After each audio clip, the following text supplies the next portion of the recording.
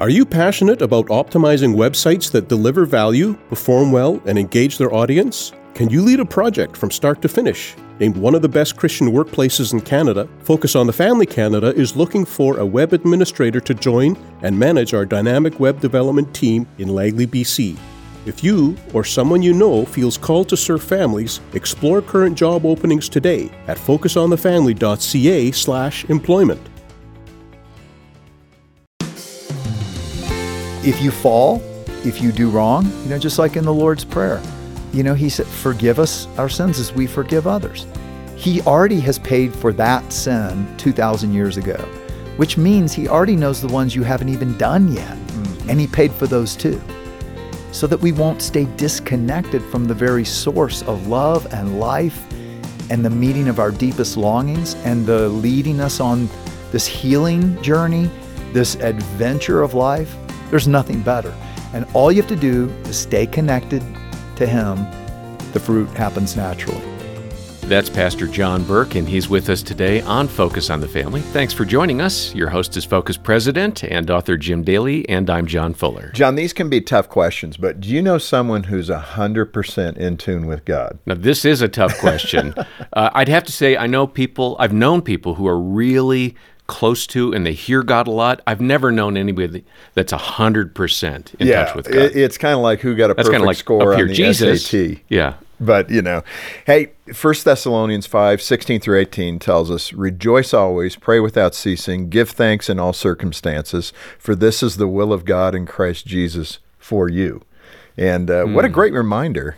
And it does get difficult. I got to admit that. We get into squabbles maybe with our spouse, our kids. Things chew at us to where, did we really get an A+ in how we reflect God's character? Maybe not always, but the good news is he makes a way for us to repent, to try again and do over those things that we don't do so well the first time. Today, we're going to give you a clear picture of what it looks like to do life with God, to challenge yourself actually to deepen that relationship with the Lord so that more often than not, you're responding exactly the way you should. I like the way you put that. And John Burke is the right man to help us unpack this. He's the pastor and founder of Gateway Church in Austin, Texas.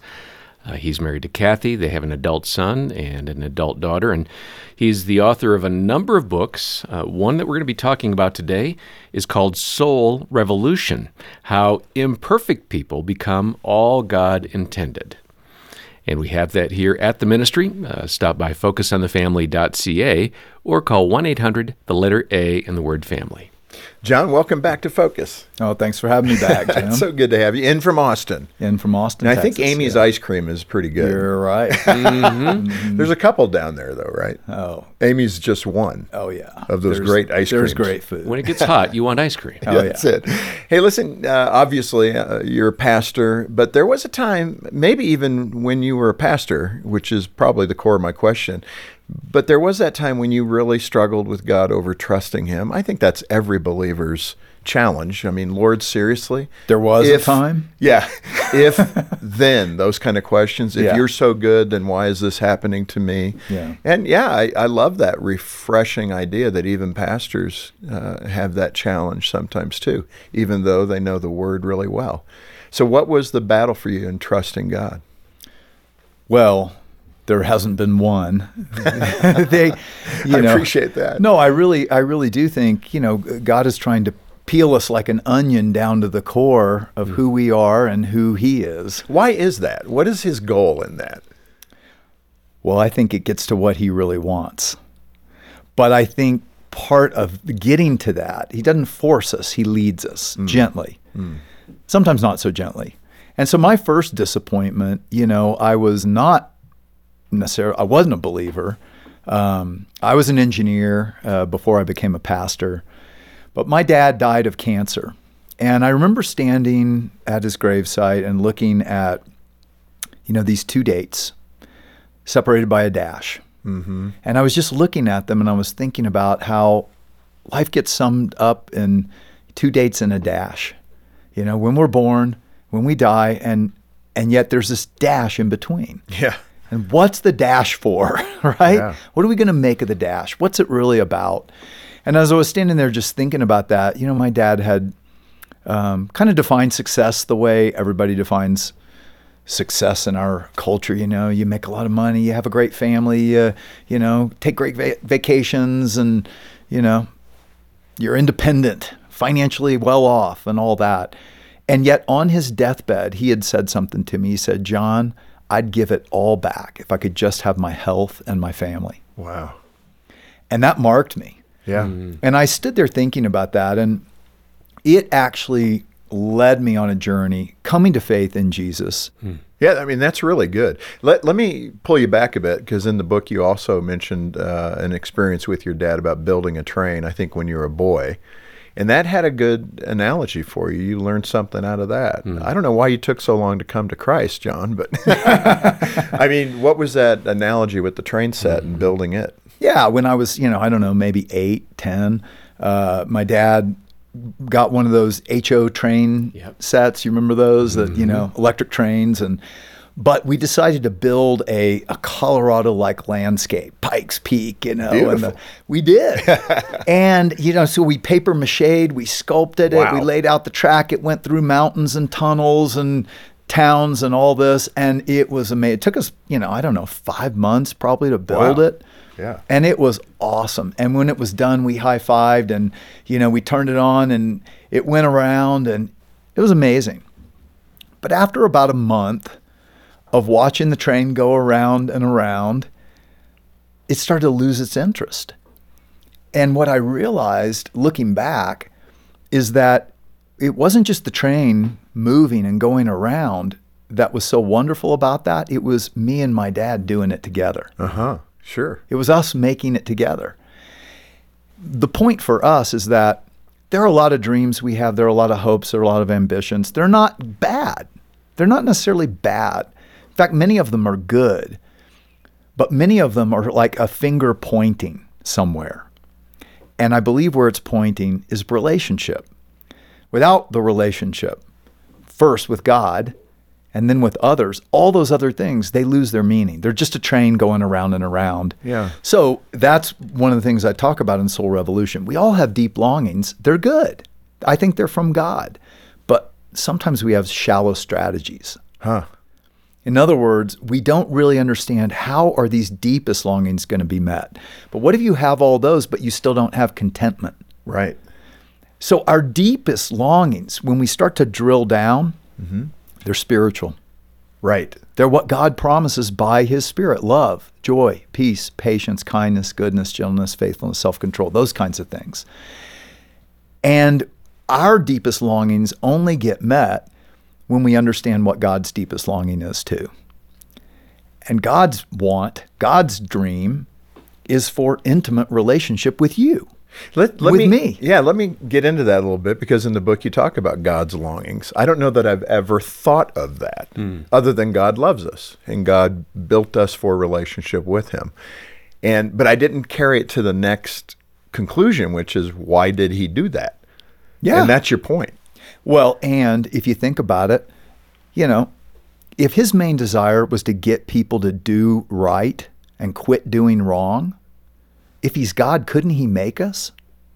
Couldn't he force us to stop doing wrong and do right? Right. He could. So why doesn't he? Well, because there must be something deeper he wants. He allows free will even against his will. Why? Well, because you can't have love without free will. You can't. Exactly right. I mean, let's say you fall in love with some person, right?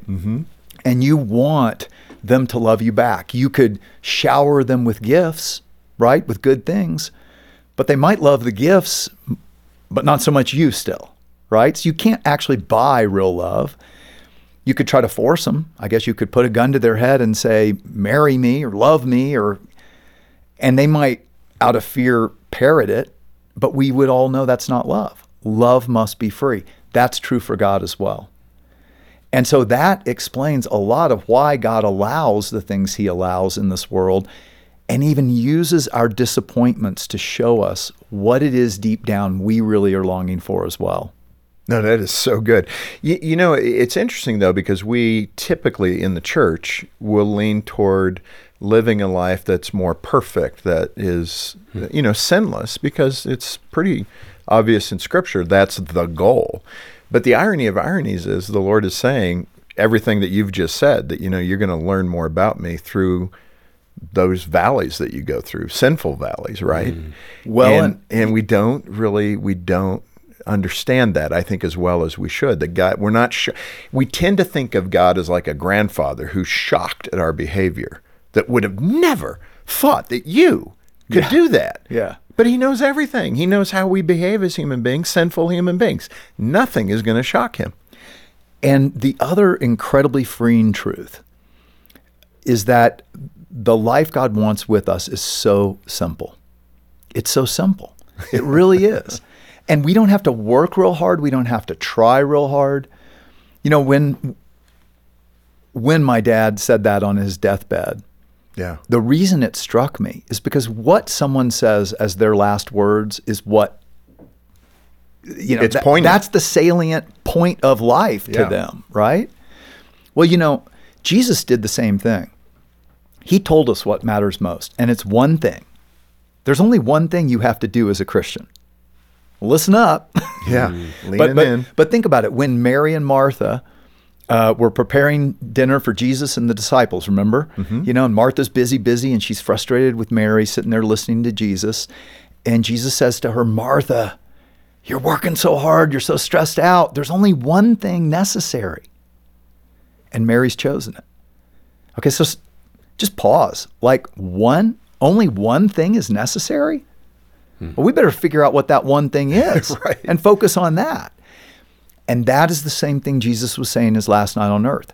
So John chapters 13 through 17 is actually what I base Soul Revolution, the book, on, because Jesus said to us what was most important, and it's the same one thing. So the one thing he said to Mary and Martha was listening. Listening to the Lord is what's most important. But he said it in a different way his last night on earth. So he knows he's going to leave. He's trying to get it across to them. John chapter 15, he says, look, I am the vine, you are the branches. And I believe they're actually going from the upper room down to the Garden of Gethsemane. I think they were going through the vineyard. He picks up a branch and he goes, let me just stick it in your head, guys. It's this simple. A branch doesn't have to work hard to produce fruit. All it has to do is stay connected to the trunk, the vine, and fruit happens naturally. I'm the vine, you're the branches. Stay connected to me and you will bear much fruit. Apart from me, you can do some good things. No. You can build big businesses. You can have great families. You can do this and that, but nothing that he intended. Nothing that gets at the deepest longings. Apart from me, you can do nothing. So this would be the one thing.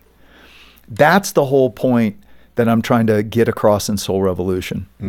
That actually all we have to do is learn to stay connected moment by moment to God's Spirit, and the rest of the things take care of themselves. This Focus on the Family broadcast will continue in just a moment. Are you a pastor or ministry leader? Are your everyday ministry responsibilities taking a toll in your life? It's time to let God minister to you. Come away with your spouse and be quiet before God. Focus on the Family Canada has designed a 7-day retreat for couples in ministry. Come visit us at Carith Retreats, a quiet place to receive from God and deepen your connection to Him, your spouse, and your calling. Find rest, find renewal, find reconnection with God. Find out more at carithretreats.ca. Do you have a desire to help families thrive? Named one of the best Christian workplaces in Canada, Focus on the Family Canada is looking for skilled, passionate people to join our dynamic team. We are currently looking to fill positions in marketing, accounting, graphic design, donor relations, and web development at our head office in Langley, BC. If you or someone you know feels called to be part of our dynamic team, explore current job openings today at focusonthefamily.ca/employment. Life is full of options, from where you get your music to where you go on your next family holiday. And it's no different when it comes to choosing an insurance service provider. That's why Deeks, a licensed insurance brokerage, is proud that so many of their customers are referred to them from satisfied family and friends. And with tailored plans, preferred rates, and perks like multiple vehicle discounts, it's easy to see why Deeks comes so highly recommended. See for yourself the difference and get a free quote at deeksinsurance.ca. Deeks Insurance, where family matters. Thanks for listening to Focus on the Family. Let's resume now with the balance of today's programming. John, that's the core of the book, this idea of the 60-60 experiment. So describe what that is, and let's talk about it. Well, let me tell you how I came to it, because just like anything else, many times it only comes through disappointment. Trying to get my deep longings met with a shallow strategy, and God using that to show me, how do I get what I really want with connection to Him? So when we planted Gateway Church, nothing went as planned. And here's a disclaimer. Normally with the Lord, it doesn't work out the way you think it should. It's rare. Yeah, and we all know that, but when it actually hits, our response is different, right? Right. So we were supposed to launch in the General Cinema movie theater. We had, built this core group, raised money. We sent out invitations and mailers, and 2 weeks before, General Cinema Los Angeles calls me and says, you can't do church in our movie theater. It's bad for business. So I go back to the guy in Austin who signed the contract, and, he wasn't supposed to sign the contract, apparently. I'm talking to lawyer friends. I'm trying to figure out what to do. We're going to have a bunch of people show up in 2 weeks, and we can't meet. And nothing worked. And finally, in desperation, we call prayer meeting of our core group. Mm-hmm. And on my way out the door to this prayer meeting, the phone rings. This is back when phones rang, and you had to go back and get them. Right, yeah. You didn't put them in your pocket. On my cell phone. And it was a pastor friend in Cincinnati who had this prompting to get someone he had led to the Lord connected to our church who was moving to Austin. And I told him, well, I don't know, we're going to have church. And I told him why. And he said, well, I think there's someone in my church who might know someone in the movie industry. You want me to talk to him? And I said, sure. I didn't think about it. Right. We go and we pray. The next week, I was like one desperate attempt. I go back to the movie house in Austin. And when I walked in, the guy goes, well, you guys have good connections. I'm like, what do you mean? He goes, you haven't heard? He said, the president of General Cinema in New York called the Los Angeles office and said, work it out with the church in Austin. Oh. So you're good to go.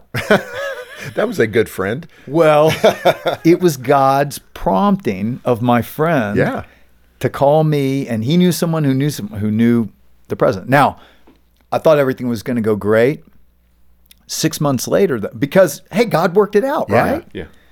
But then 6 months later, we get kicked out.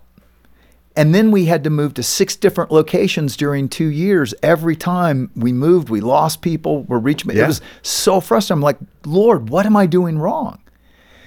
And I got to the end of myself in disappointment and frustration. And frustration with God. Yeah. Because He's not doing His will the way He's supposed to. And look what I'm trying to do for you. Look what I'm doing for you. Look at all I've given for you. And in that, He started whispering something into my mind over and over when I would start complaining for about a year. But it was the same thing every time. Am I enough? Am I enough? And at first I was mad. I was like, what?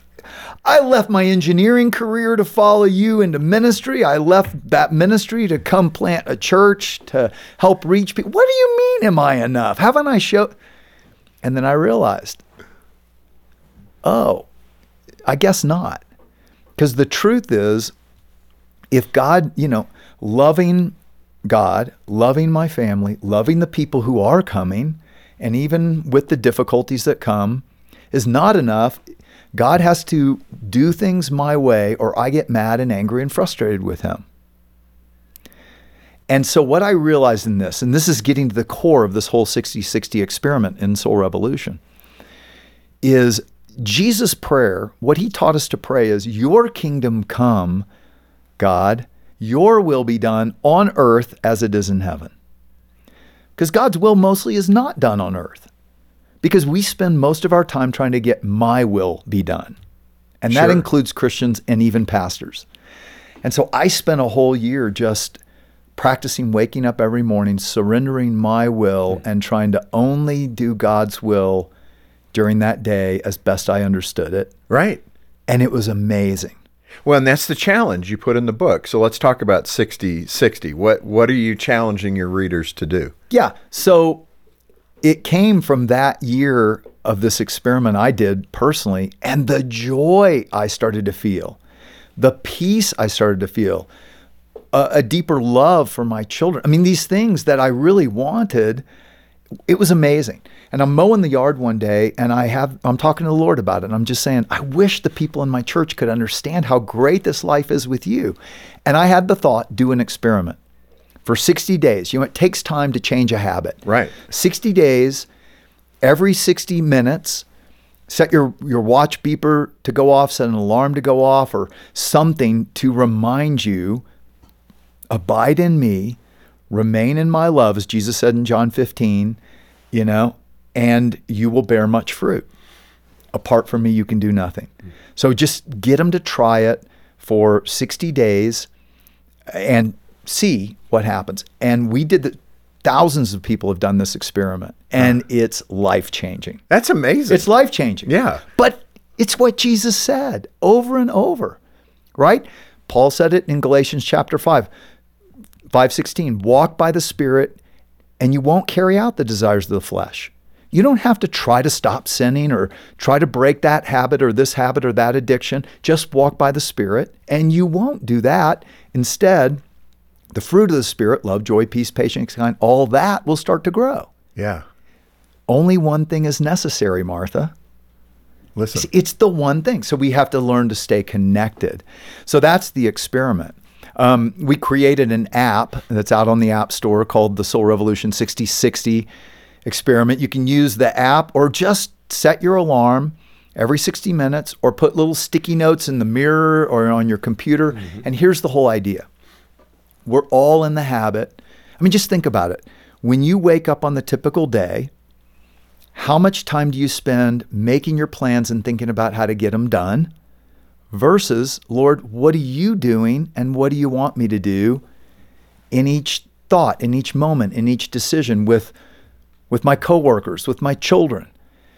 And do we realize how much God loves us and is always with us and actually wants to guide us? That's what Jesus said in John 16. I'm going to send my Spirit. He will always be with you, and he will lead you into truth. Yeah. He'll lead you in the way of truth. John, in that regard, some people that might read the scripture says, pray unceasingly. And you go, seriously, how do you even do that? How do you, you got to go to do your banking, you got to work. How do you pray unceasingly? Like you're constantly in a state of prayer. It has that feel to it, like, man, it sounds impossible to do every hour, every 60 minutes. But yeah, people, really, John? I mean, really? And that's what I like to say is, that's not what we're doing. We're not trying to beat the Muslims instead of 5 times of prayer a day, we're going to do 12. Right. That's not it. That's not it. It is learning to do life with this God who wants to do life with us, who truly loves us more than we can possibly imagine. And God is so good. I mean, this is the thing, is we've got to realize how much he loves us. In fact, one little experiment I've asked people to do sometimes is to realize that all love we experience is borrowed love. This hit me one time when my children were little. And when your children are little, they're so cute. They're so wonderful. But they're cuter when they're sleeping. Not always. Those little cutie pies. Well, and they're just there, and there's just a little angelic face sleeping. And one night, I was just watching my daughter sleep and just praying over her. And I just had this overwhelming sense of love for her, just right. Overwhelming. And in that moment, I heard the whisper of God say, I love you more. And it shocked me. Right. I mean, it wasn't audible. It was just a thought. It came out of left field. Field. I know the feeling. But then as I started to ponder it, the Bible tells us God is love.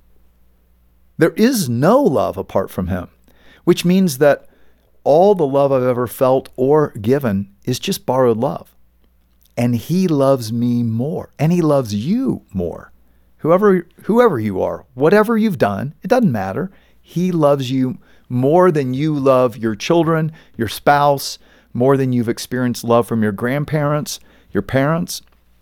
It's all borrowed love. Yeah, it's so good. And the point of that is, unless we realize who God is, and that because of what he's done for us in Christ, he did that so we will walk with him. He didn't do that just to get us into heaven one day. And believe me, I wrote about heaven. I know about that, right? That's not why. He wants us to do life with him in this loving relationship. That's what Jesus was trying to get across in John 15. Yeah. As the Father has loved me, so have I loved you.